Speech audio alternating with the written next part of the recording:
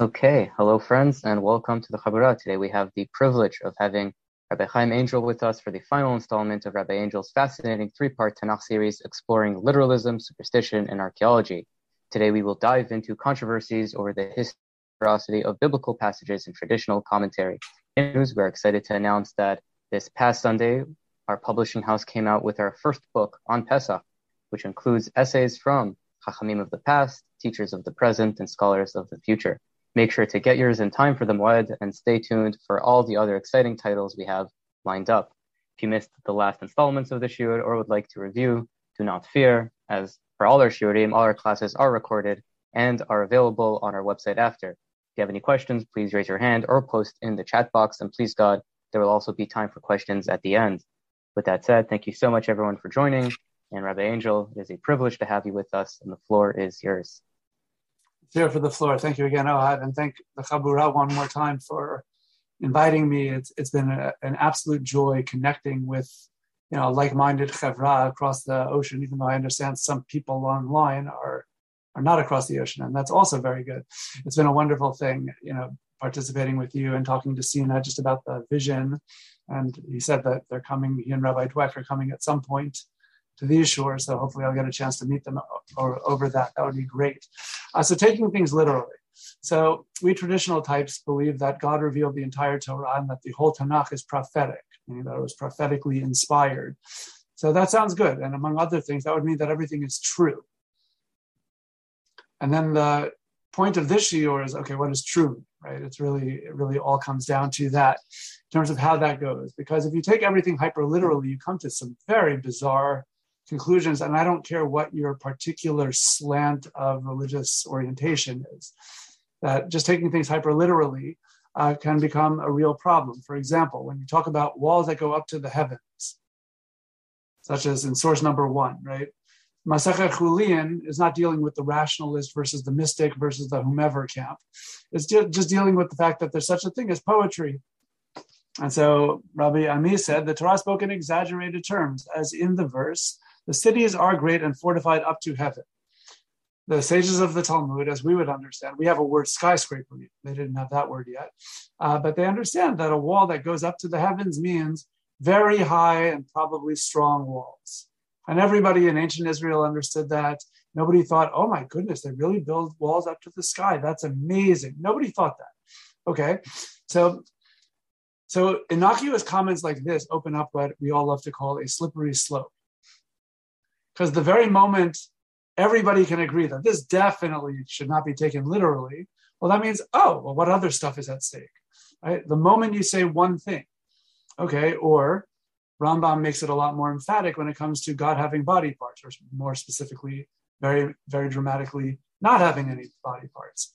Okay, so what about all of those hands and arms and nostrils and shoes and all that other stuff and beards? Okay. Not only are you wrong if you take these literally, but then you're an idolater. All right, so that's a lot more dramatic than just being kind of silly if you think that these Canaanite walls really go up to the sky. Okay, so that's silly, but you're not a heretic. But according to Rambam, you're an idolater if you take this literally. Once again, the second everybody can accept that line, or at least nearly everybody has accepted that line, terrific. I'm all in favor of that stance. But the moment you do that on such a big theological issue, well, where does it stop? Because no longer can we be confident that every single thing is literal. And then you start moving into the realm which I would think of as more subjective. Meaning in the first two examples, I pick no-brainers because you always do that, right? You start with the easy ones, one in the realm of theology, philosophy, and one in the realm of poetry or whatever you want to call it, just how literature works, even sacred literature. But then there are fun stories where the rabbis have very major debates, such as, so can a donkey really talk even once? Or how about Mr. Snake? It doesn't even sound like a miracle in Gan Eden. Mr. Snake is schmoozing away with Chava as though this is perfectly normal.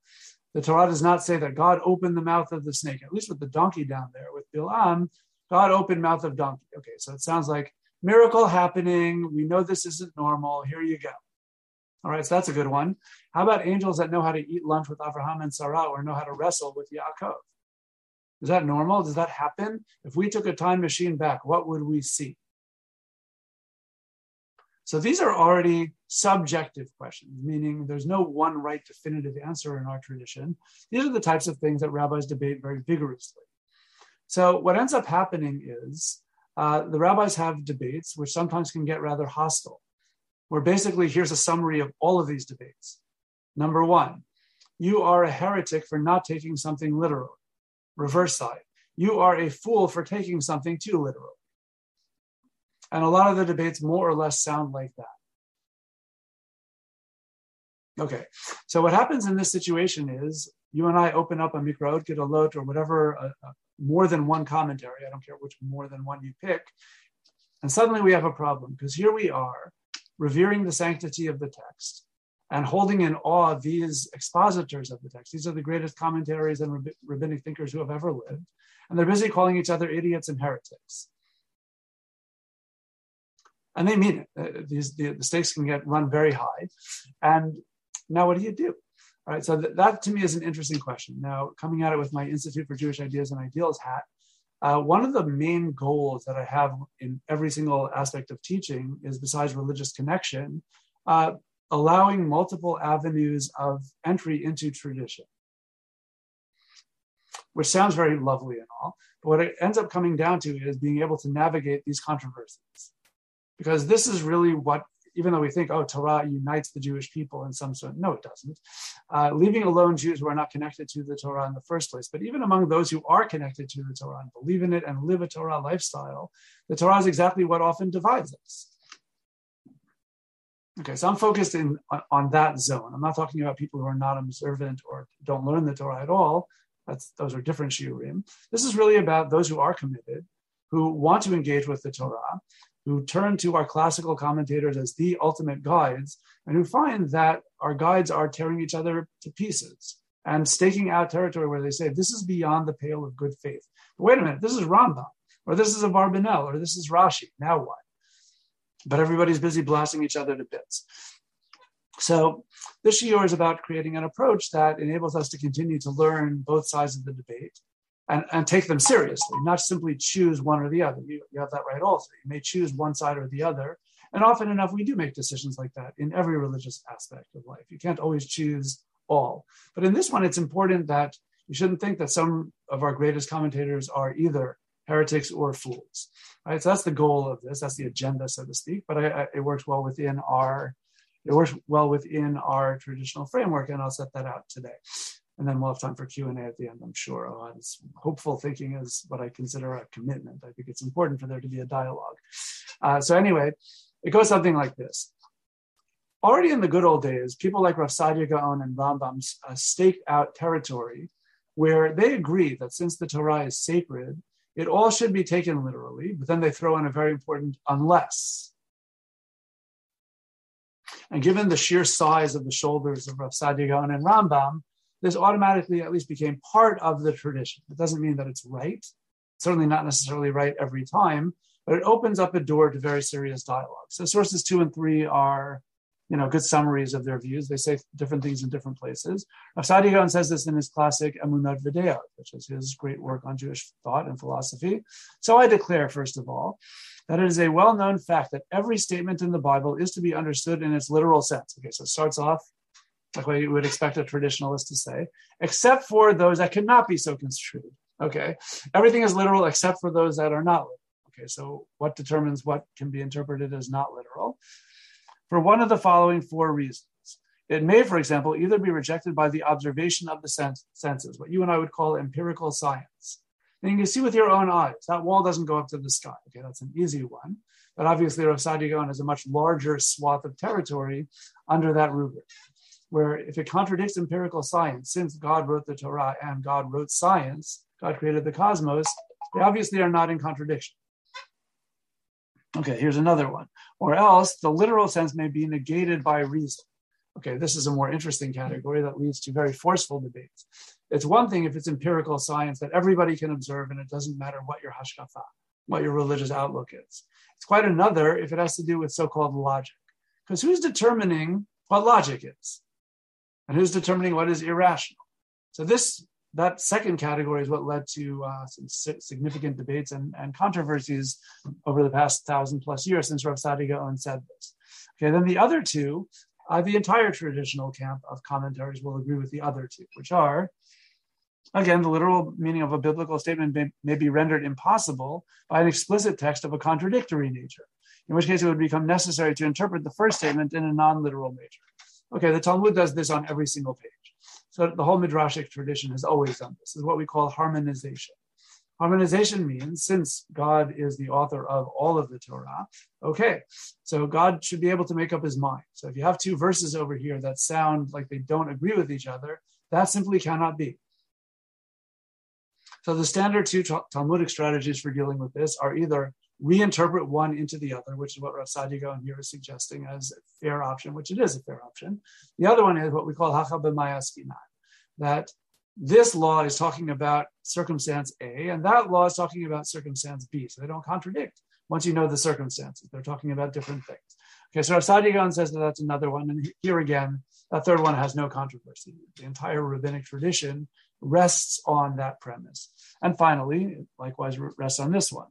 Finally, any biblical statement to the meaning of which rabbinical tradition has attached a certain reservation is to be interpreted by us in keeping with this authentic tradition. A good believer in the oral law, the assumption is that if there is a tradition that goes all the way back, this is pre-Eitz Hadar. That pre-Eitz Hadar, fruit of a beautiful tree, or however you wish to translate that, is an etrog.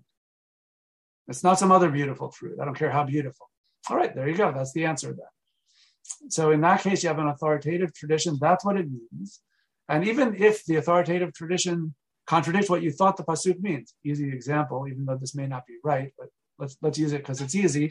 Ayin tachat ayin, eye for an eye. Okay, rabbinic oral law says that is monetary compensation. Running on the relatively fair but not fully foolproof assumption that ayin tachat ayin otherwise means poke the guy's eyeball out. Okay, so the oral law tells you have to reinterpret that verse. Can't mean that. It has to mean money because that's the oral law. Just to use an easy example. Okay. Cases 3 and 4 that Rav Sadia Gaon says here are perfectly uncontroversial. Any believer in the oral law would accept these 2 points. And in fact, the whole oral law does this all the time. Okay, so those two are easy. It's the first two categories that are more interesting. Contradiction of empirical sciences or contradiction of so-called reason. So we'll have to get back to specific examples in just a little while. Ibn Ezra, by the way, in between Rav Sadia and Rambam, makes the same point in the Sefer HaYashar.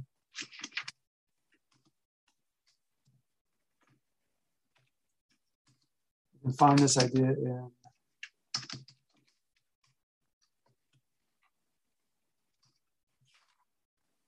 a good source for you. So Sinai in his wonderful books, Ideas, so the one on Breshit quotes this Ibn Ezra. So I hadn't seen this particular source inside, so I was happy to see it in this book. So very worthwhile books, and with it's like a treasury of really cool quotations. So it's really a lot of fun. Well, here's one such cool quotation. He says, if there appears something in the Torah which seems to contradict reason or to refute the evidence of our senses, then here one should seek for the solution in a figurative interpretation. Reason is the foundation of everything.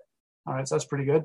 It's an excellent and dramatic way of making the same point that Rav Sadia Gaon makes, that if it contradicts reason, you must reinterpret something.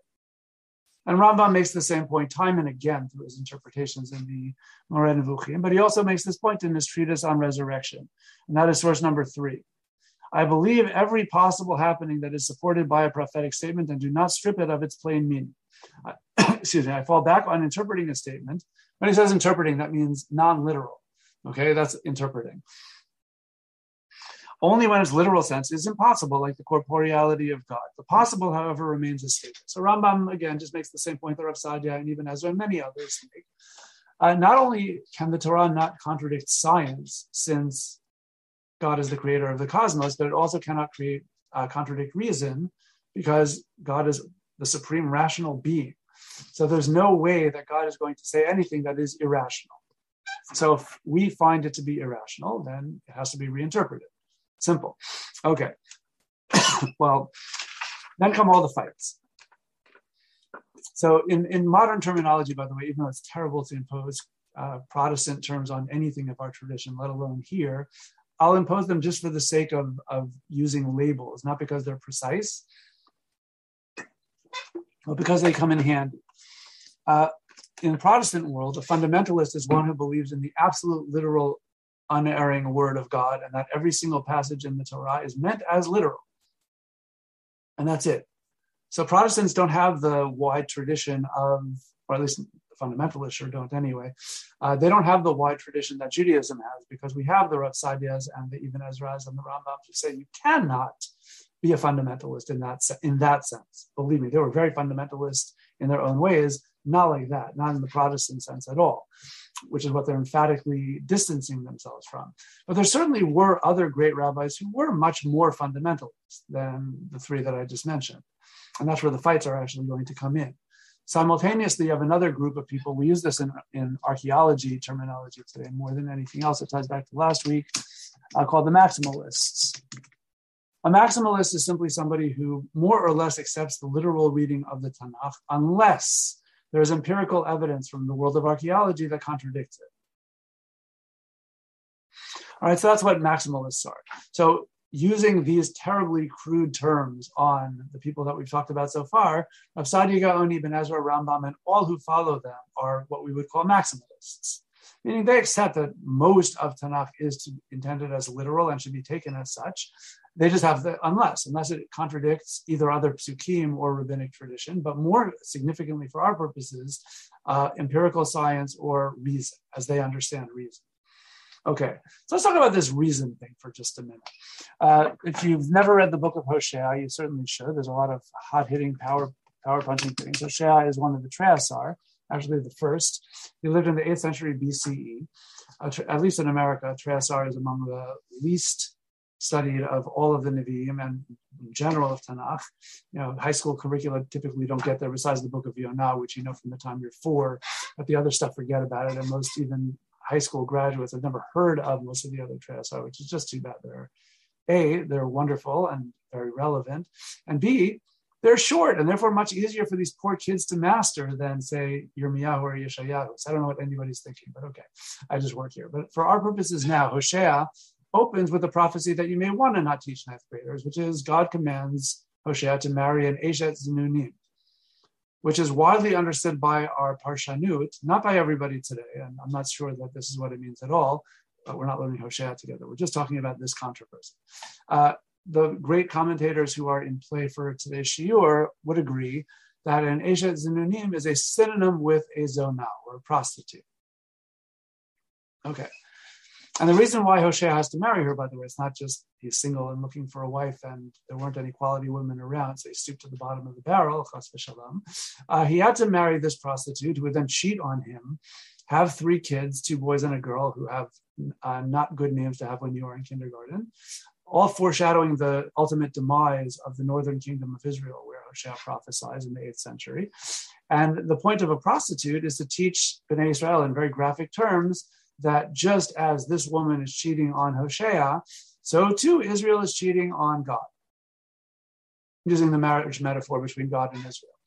Okay, so that's what's going on over here. Okay, so that's the saga, and the way the story reads, it sounds like if we took a time machine back, we would see at their Shabbat table, Hosea, this woman named Gomer, that was her name, and the 3 kids who, again, have not particularly great names, but they might have been wonderful children otherwise, and all foreshadowing doom and preaching the infidelity of Bnei Israel at that time. Okay, that's what it sounds like. You read chapter 1 of Hosea, you can read it 1,000 times over, it will always sound like that. Well, even Ezra and Rambam and Radak, among others, are terribly scandalized by everything I just said. They would agree that I'm right, that it sounds that way. But as far as they are concerned, this is logically impossible. Logically impossible. God never would do this. God never would force a prophet to marry a prostitute, period. There's no halachic prohibition, assuming Hosea is not a Kohen, by the way, and we have no reason to think that he is a Kohen, but yuck, right? Poor Hosea is a holy man. He's a man of God. Why would God do this? The answer is he wouldn't. The text says he did. This all was in a prophetic vision, period. So it happened, but not in a waking state. Meaning there might have been such a woman, Gomer, out there. I don't know. She could have been a historical personality who was a contemporary of Hosea living in the northern kingdom, but Hosea never married her. So if I took a time machine back and visited Hosea after he did all of these things, I would find him alone in his home, lying in his bed or wherever he positioned himself when he experienced prophecy.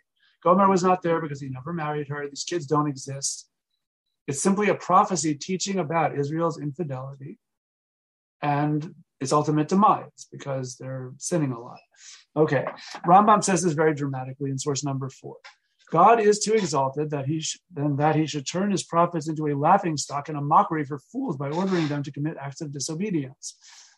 My God doesn't do this kind of stuff.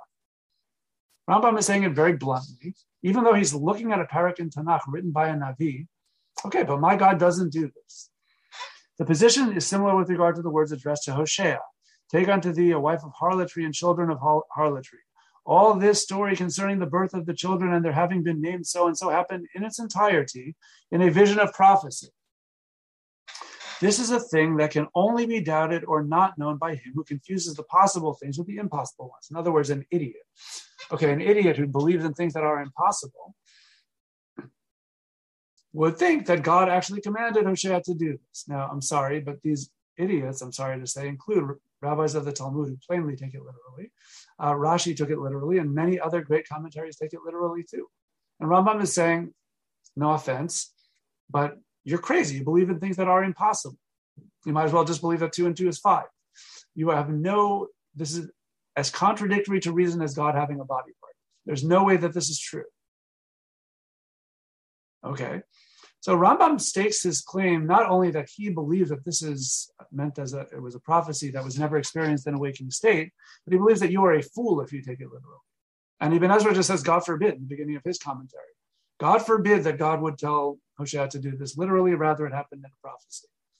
And Radak, he already has 2 big giants to stand on, so he does that.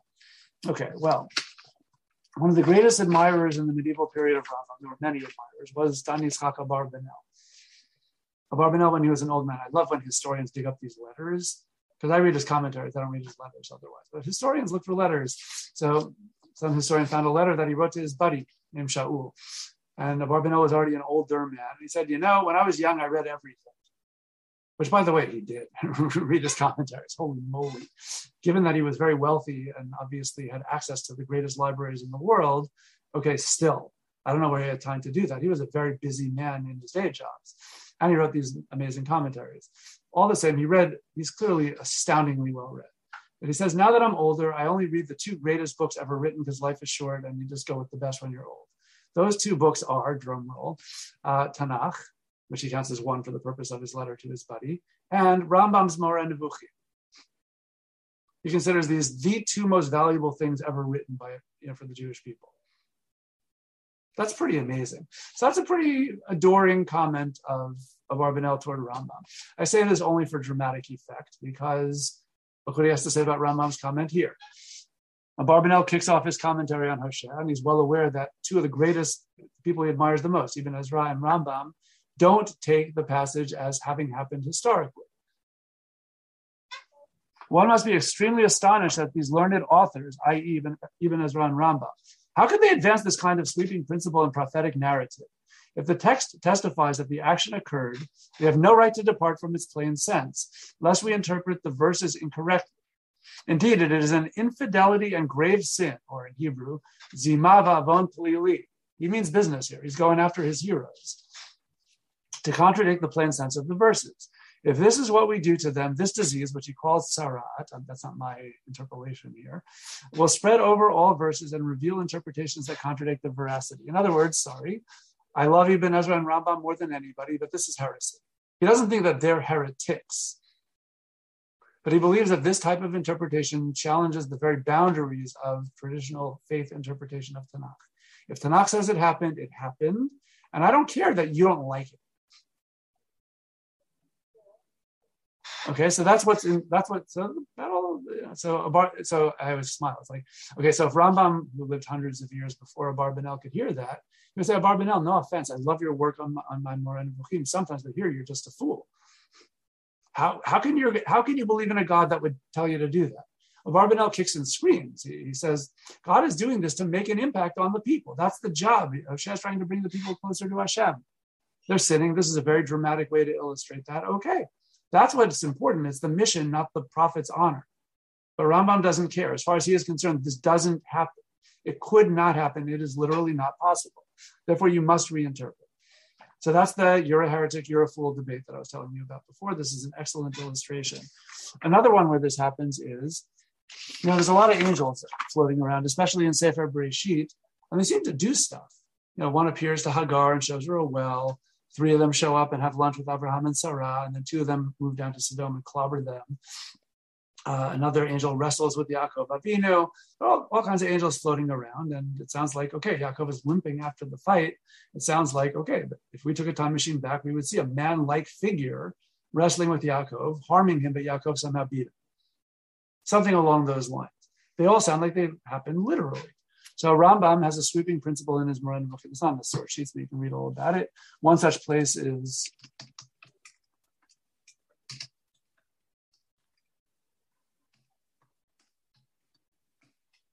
there you go. Where he just says, as a matter of principle, angels are metaphysical beings. Like Hashem, you cannot see them while you are in a waking state, period. It is not possible. You can never experience an angelic encounter, okay, in a waking state. In a prophecy or some visionary state, you may. And that's what the Tanakh is describing. So here, Ramban, who also is a great admirer of Rambam, but not today, he's not.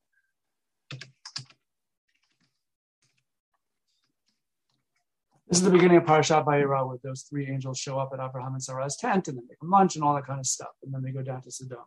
Ramban says, okay, let's talk about this for a minute, or more importantly, let's just go on an all-out tirade and attack Rambam's view and push it out of the camp of traditional interpretation. He says, first of all, if this were only a vision, why in the world does the Torah give so many details like what was for lunch? Just have a vision that Hashem spoke to Abraham and Sarah saying that you're going to have a baby. That's the point of the story. Who needs all the chesed stuff? It's great if this happened. It's much less significant if it didn't. And how about Lot and his family? Like, what's up? If this is all a visionary experience, how far do you want to go with this? You have 2 whole chapters that are all with these angels. So this all happened in somebody's vision? Like when the angels took Lot and his wife by the hand to yank him out of the city. It's all a visionary experience. And then where do you stop? So he says that this view is heresy, basically. And of course, this all happened in a waking state. If we took a time machine back, we would see man-like figures showing up at Abraham and Sarah's tent during the day. They really ate lunch, and they really went down to Sodom and all of that. Okay, so that's our debate. It's all the same thing time and time again. So what we're dealing with here are various debates of science is easier to reckon with, like empirical science, but logic is the real interesting one. Although many Jews to this very day dogmatically think that any scientific data, even empirically proven or at least highly likely data, also should be ignored in favor of the most literal reading of the text, basically adopting the Protestant fundamentalist view. So, which again, they're entitled to do it. It's just that it seems like a very strange conflict when there's no need to have the conflict. But reason is a really interesting one. Okay, so in the meantime, that's where we have. So we've talked about science, we've talked about reason. Now, there's a whole different category of taking things literally, but here, if you had to make stereotypes, I don't like to stereotype anybody. You might think that the people who are doing the reason are quote unquote more to the left of a religious spectrum of orthodoxy. And the next category are going to be people who emphatically won't interpret things literally because they're quote unquote more to the right of the religious spectrum. And they're doing it for a whole different set of reasons, but it ends up the same. Okay, according to the text of Sefer Shmuel, David HaMelech committed adultery and murder, period. There's no other way to read that story. In fact, it's one of the least ambiguous stories in all of Tanakh, and I should know because I am totally drawn in all of my Tanakh study to ambiguities. That's what I go for. Right here, there's none. We've tried for thousands of years to find some. There are 0. It is as black and white and open and shut of a story as you can make. Okay, so that's really bad because I love the lesson of Tanakh. Nobody's perfect. Everybody's answerable to God. These are excellent lessons.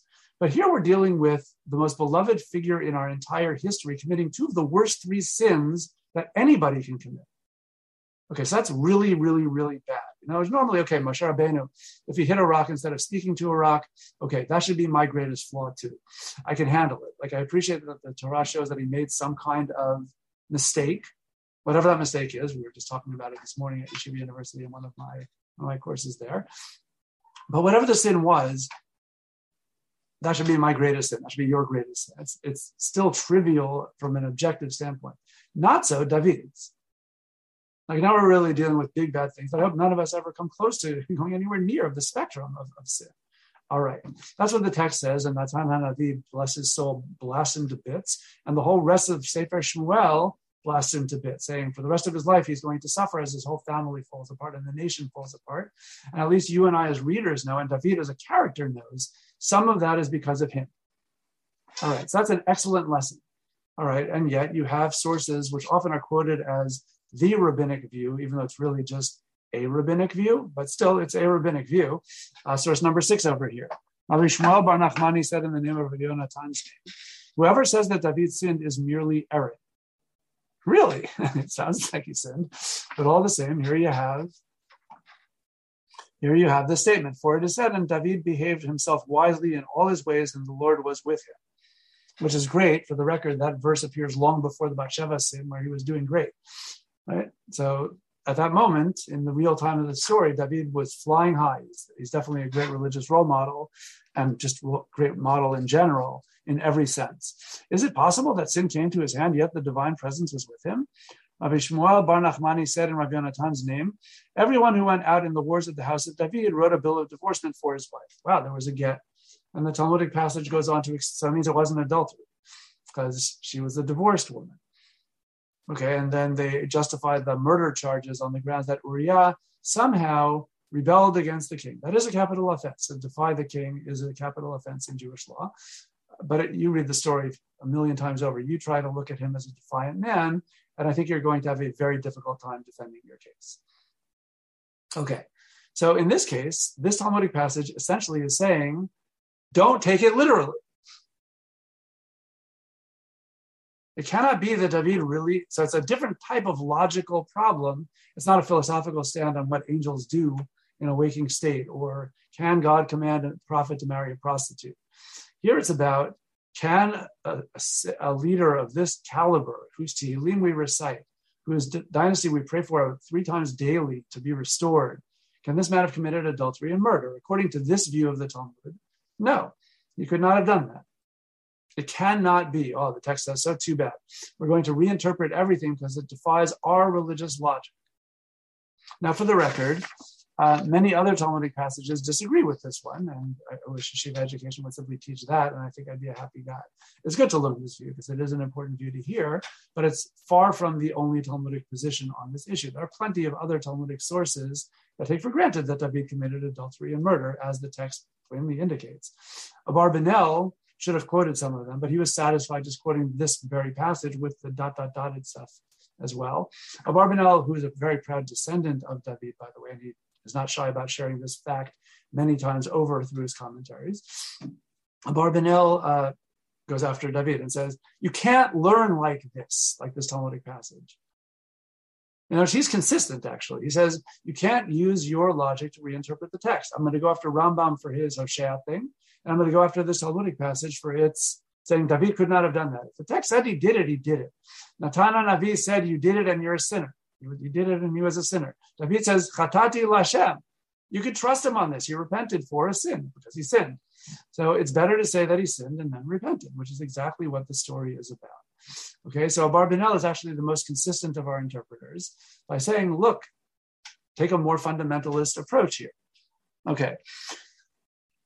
Again, not the same as a Protestant fundamentalist approach, but certainly much more so, meaning the text should be read as is, with the exception of things like God having a body part. That he fully adopts Rambam's point of view.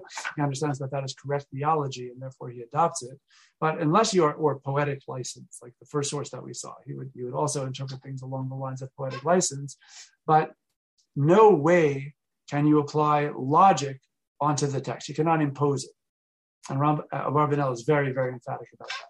So we're left with a totally unresolvable debate, where you're still left with, you're a heretic, you're an idiot.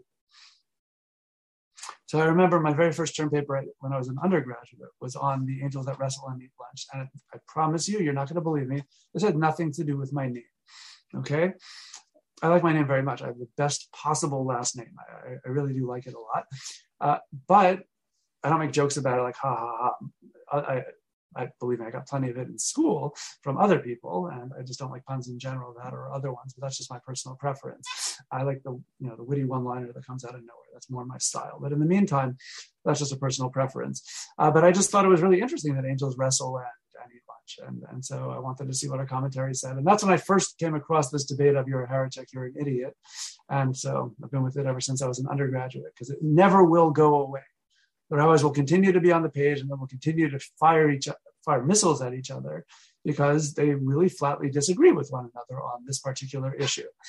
So what I personally do, and just to wrap the me piece of the shiur up, is what I do for all of Tanakh is that I read like a fundamentalist and think like a maximalist. Reading like a fundamentalist demands that the snake is talking to Chava in Gan Eden. And read the story just like that. Reading like a fundamentalist demands that there are angels all over Sefer Bereshit having real encounters with real people. And same with talking donkeys, and same with David committing adultery and murder. That's what the story says. So that's how you read the story. And that's how you can ascertain the lessons of the story. You can't ascertain the lessons if you read a get into the David and Bathsheba narrative. It won't work. The point is, no, he committed the worst possible sins any human being can commit, let alone an Israelite, and let alone one who otherwise is unbelievably righteous. Right? It doesn't matter. He committed these sins. Exactly what a Barbanel says. You should read like a Barbanel. I'm not saying you should do that. I don't preach these things. I just present. And you can do whatever you want to do. Thinking like a maximalist means you're not dogmatically stuck taking those positions literally. Because we have a very wide swath of tradition that doesn't take these things literally, and we all know it. So we never need to be stuck. And that's in the realm of science, that's in the realm of reason, that's in the realm of religious preferences about how you want to read the David and Bathsheba story and stuff like that. Right? If there were a get historically, that's fine. That wouldn't bother me in the least. I wouldn't be asking, well, why doesn't the text just say that? I don't care. I'm interested in what the Navi is trying to teach, because that's much more important to me. If in fact this one lone view in the Talmud is right, that there was a get, so be it. So David is not guilty of technical adultery, but the text wants to teach the lesson that A, the greatest people can commit the worst sins, and B, they are accountable even if they are King David. There are no free passes in our tradition. I don't care who you are. God is absolutely fair and just like that.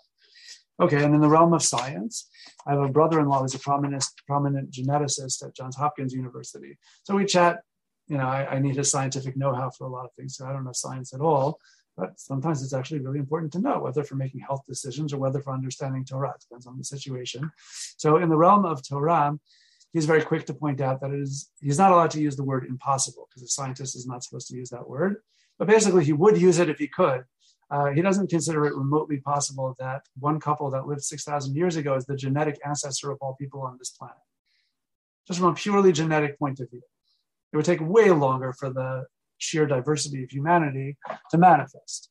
It would never come out of one couple that lived in so short a period before now. So when he told me that the first time, I said, okay, fine, I don't care. I'm still not going to become a racist. Like, the point of the Torah teaching that we're all from one couple is to say that there is no superior or inferior race on the planet. If that turns out to not be a DNA fact, okay. I don't need the Torah to teach me science. I have my brother-in-law for that. I'm much more interested in the message that the Torah teaches, which is one of the most important religious messages by any faith tradition ever, and which still needs a lot of help to be promoted today, sadly. Right? But it's a great message. And the same thing is true across the board with all of these things. If the world is billions of years old, okay, I'm still going to read the Torah as God created the world in 6 days and stopped on the 7th day, and that's why we have Shabbat. And if you show scientifically A or B, or at least consensus is one way or the other, fine. What you shouldn't do is twist the interpretation of the Torah to match modern science. Don't suddenly say that the Torah itself is teaching about modern scientific theory. That, I think, is a disaster. Books like that sell all the time. People love that kind of stuff. But it's based on a terribly misguided premise that the Torah has to also teach good science or good history or good logic, in the sense that a human being thinks about it. No, this is the word of God, and it's coming to teach lessons. I take it absolutely literally, but not dogmatically literally. If there are things that contradict, like Rav Sadia and Ibn Ezra and Rambam and so many others talk about, okay, so be it. That's not going to rattle anything, because my faith doesn't depend on a dogmatic, literal reading of the Torah, because we have the greatest giants of our tradition, saying not only must our faith not depend on that, but we mustn't take these passages literally. They're much stronger than I would be. I would just say, I take it literally not as a historian or a scientist, but as a person who wants to understand what God wants. But never ever twist the text to match that logic, right? Don't say that there's a get in the David and Bathsheba story. There is. If in fact there is some tradition that there was a get, okay, that's great. But just don't read the story that way. And so that's really what it all comes down to. Tanakh is certainly rooted in history. I have no problem if there are scientific realities that are predicated, Tanakh is predicated on, that's fine. But that's not why we learn Tanakh. We learn Tanakh as the word of God. And so I think that navigating this debate enables us to hear the loud voices of the more literalist camp of our tradition. And in fact, that's how we should read. And then the more non-literalist camp reminds us we're not dogmatically stuck to adopt any of those literal readings when in fact there seems to be a conflict with empirical science, or at least some reasonable claim that somebody might make. On that very happy note, I will hit pause right here on me and turn it over to you, because that's, I think, what makes it better. Wow, very insightful. Thank you so much, Thank you. Rabbi. And I do have a retroactive message that this shiur is dedicated for the refuah shlema of Yonatan Moshe ben Devorah. May Hashem provide him a full refuah. So on that note, does anyone have any questions?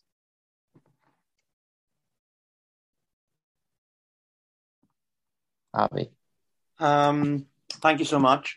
I think it's an obvious question, but I just would see how you would deal with it. But if you take it to its logical conclusion, sort of this approach that you're suggesting, is then why is there's really no room then for miracles either? The sort of the supernatural miracles that the Torah describes. Why don't we reinterpret? So, or even actually, the question really came up originally when you talk about Techiyat HaMetim. Obviously Rambam got a lot of criticism for his approach, and then he said, "Well, no, I do sort of believe in it, but I do." But why should he? That goes against all logical reason. We've never seen anyone be resurrected, so why believe in that being physical in any way? Yes, that's a perfectly fair question. So Rambam emphatically believes in miracles, but first of all, we have to. It's a whole different shiur to give. I'm going to give you the 2-line version of that shiur, because that's what you do in this situation. What is a miracle?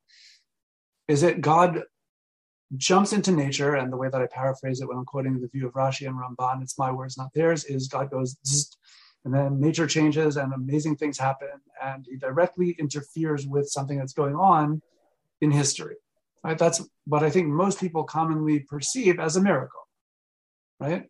Then there's the whole other camp, the so-called rationalists, the Rambams and Ralbags of the world, who say we desperately try to never interpret Tanakh's miracles that way. Rather, they are natural occurrences, however unusual, that are incredibly well-timed, typically predicted by a prophecy, and that's what makes it a miracle, because it's still God's hand in the world, albeit through an unusual natural occurrence, or a really big natural occurrence, or a really well-timed natural occurrence. So even things like Kriyat Yamsuf need not be interpreted as a zzz, right? It can be interpreted as a strong wind, narrow, shallow embankment. What makes it a miracle is, wow, good timing, right? And not only wow, good timing. So even if you could show this is an occurrence that happens at the Red Sea every 521 years, I just made that number up. That's not a specific reference to anything. There are scientists who try to show that, well, if you have wind blowing at 63 miles per hour in this spot in the Red Sea, you could do it. Honestly, I would not want to walk outside when it's 63 miles an hour winds. I certainly would not want to bring my kids anywhere, let alone across a thing that can close on me in any minute when it's at 63 mile per hour winds. I'm not so thrilled about that kind of interpretation, but it's out there. And so when you talk about, is there room for miracles? So first of all, that's a big debate in our tradition. When it comes to Techiyat HaMetim, I would dispute your point about what you and I perceive. Obviously, I too have never seen somebody come back from the dead, and nor do I expect to until the Messianic era, right? Could happen. You have the wacky stories of Eliyahu and Elisha, but those are unusual even by biblical standards, right? And then there's even diyun about, did they really bring a kid back to life, or was it the first CPR performed in human history or something like that? You have a minority rabbinic view in the medieval period that even for something like that, where it sounds like about as supernatural as they go, Even there you have such a deed. Even Rambam in this case thinks that they really came back to life, by the way, and that they were clinically dead first. Okay, the fact that you and I have never seen anything is irrelevant. That doesn't make it irrational. It just means that you shouldn't expect it to happen now. Somebody dies now in our world. Okay, I don't expect that person to come back in a physical form. If you have a dream about that person, that's super cool. That doesn't mean it's prophecy. It could just be that you're thinking about the person. I don't know. But Chiyat HaMeitim obviously stands outside of today's order, which is why even somebody like Rambam wouldn't mind, okay, in the Messianic era, if God wants to do this, and a prophet tells us he will, okay, what am I supposed to tell you? He doesn't reinterpret because it does sound quite literal in Sefer Daniel, which is the only place where it's officially literal. And Rambam can't ignore the fact that rabbinic tradition takes for granted that this is a literal truth. In fact, they staked out their claim on faith boundaries on this particular issue because there definitely were sectarians in the Second Temple period who did not believe in it. Maybe this was a little longer than a 2-sentence answer. It's just too good of a question, but it's still short, right? Okay, so that's fine. Okay, so they wouldn't see that type of thing, nor prophecy. The fact that in Rambam's time nobody was a prophet, or the fact that in our time nobody's in a prophet except in New York City subway stations. There are lots of prophets there if you've ever been there. I used to live in Manhattan. I grew up there and I spent most of my life there. There are lots and lots of prophets who are all trying to save your soul every stop, and even in like big stations. Okay, other than that, you don't expect to see a lot of prophets in the world. So what? If there were prophets once, that wouldn't bother somebody like Rambam at all. I always imagine, I don't know if this is true, that Rambam was bothered. How come I'm not me? How come Rambam wasn't a prophet? Because he, I'm sure, met whatever criteria he thought should be met, and God obviously did not make him a prophet. So, but why not? So I think that might have been an interesting question to him. But that would be another question. In Chiyat HaMeitim will ask it, right? So to get back to your question, that's why our commentators aren't bothered by, even if it is a supernatural event, which it sounds like, because it doesn't relate to our experience at all. In the Messianic era, if God says he's going to do it and tradition demands that we believe that, and we say Chiyat HaMeitim and the Amidah as a way of saying we really do believe this, is what the community of believers believe. So Rambam will not only believe in that, but he will even incorporate it as one of the 13 tenets of our faith. Would he have done that had the sages of the Talmud not done it first? I don't know. I think that your question is right. How would he deal with it otherwise? But given how the Talmud turns on that one, I think Rambam knows that this is tradition, which it is. I mean, I don't think there's any wiggle room there. Okay, good. And it's also interesting to note, I think the Talmud has this, I forgot where it is, but one of the Talmidim challenges, says that it's insane, basically. And he says, we put seeds into the ground all the time and they grow, and, it's basically magic. It's the same magic that happens, and we accept that. Also, I believe there's this, I think it's in the Teshuvah and the Rashba. So he sort of challenges what our senses can perceive by saying, if you would ask Aristotle, you would try to explain to him like a metal box that connects to the clouds and like can connect to every other metal box. Like he would automatically dismiss it as insane and irrational, and like we have to dismiss it and reinterpret it.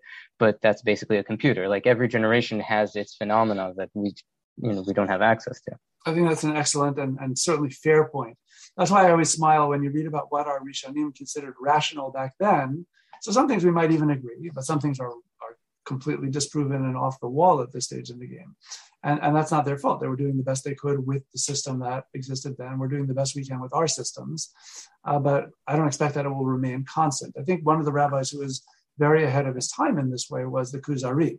The Kuzari then, who knew medieval philosophy, criticized the so-called philosophers specifically on this point. He said that you guys are treating today's philosophy as though it's always going to be here. So he was able to look beyond his time and say, we shouldn't reinterpret Torah in light of today's philosophy, because tomorrow the philosophy might be different, or what you and I would call science, because that was part of science back in the day, which is hard for us modern folk to understand altogether, but it was still true then.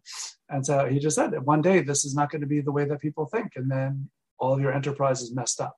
So I think he kept in check, or at least he offered an opinion that I find far more suitable now, because we have all these hundreds of years of retrospect. It really helps us understand better. He was onto something big. It's amazing that he saw that then, and that was all the rage, and he knew it from within.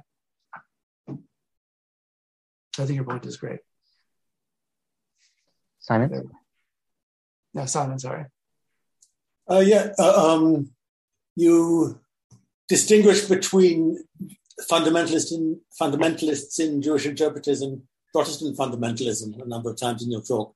Do you think that in today's Haredi world, there's a move towards something more like Protestant fundamentalism, or can one still draw a distinction between the attitudes? I mean, in the attitude to science versus creation and evolution and so on. There's no question that you're right. I don't even know if it's a move toward. I think it just is.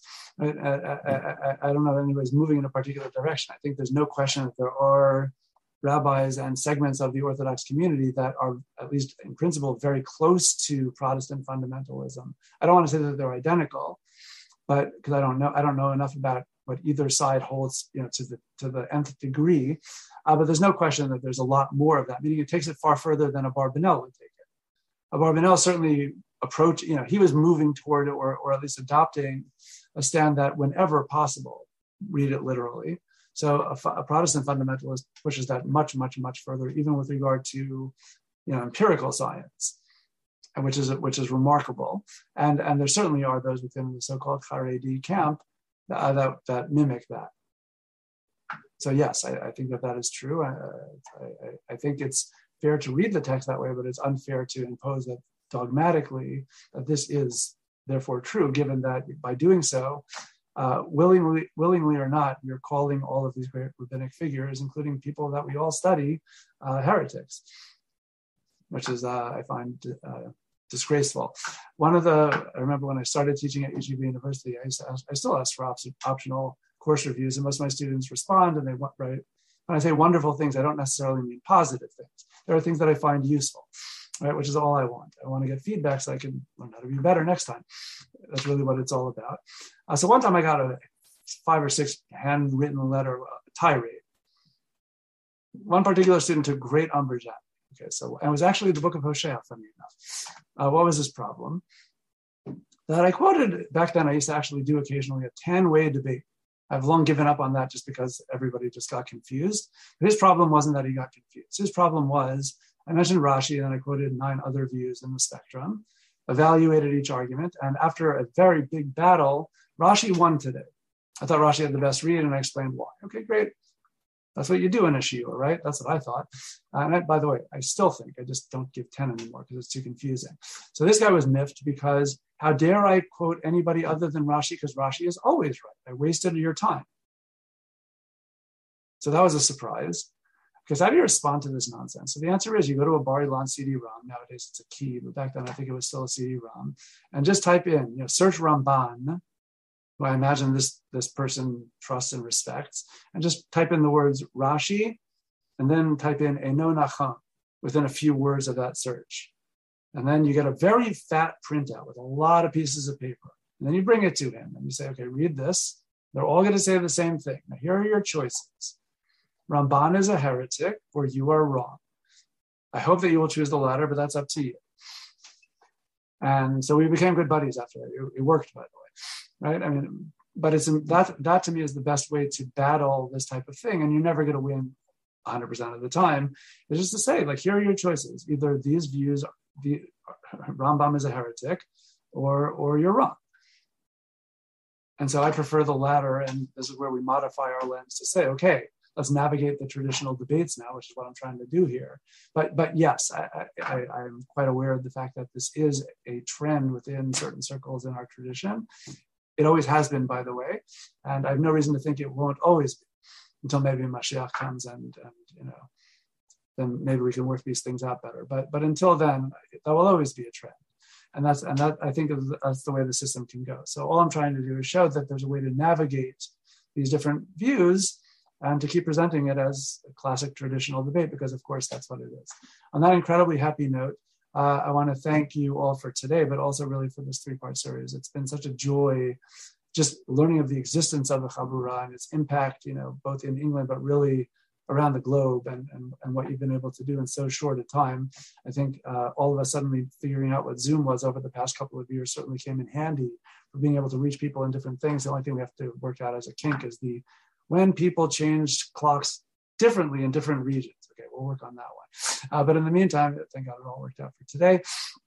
On that happy note, I want to thank Sina, I want to thank Ohad and all of you for making this possible. And please check out our website, jewishideas.org, for the Institute for Jewish Ideas and Ideals. And you will see we have a lot in common, which I appreciate. And hopefully we'll be able to work together in the future as well. On that happy note, I wish everybody a Purim Sameach. And I look forward to learning with you in the future. Take care. Thank you so much, Chacham. It was an insightful and amazing series, and we hope to have you on with us very soon again. Thank you so much. And all Thank you very much. Thank you. Thank you.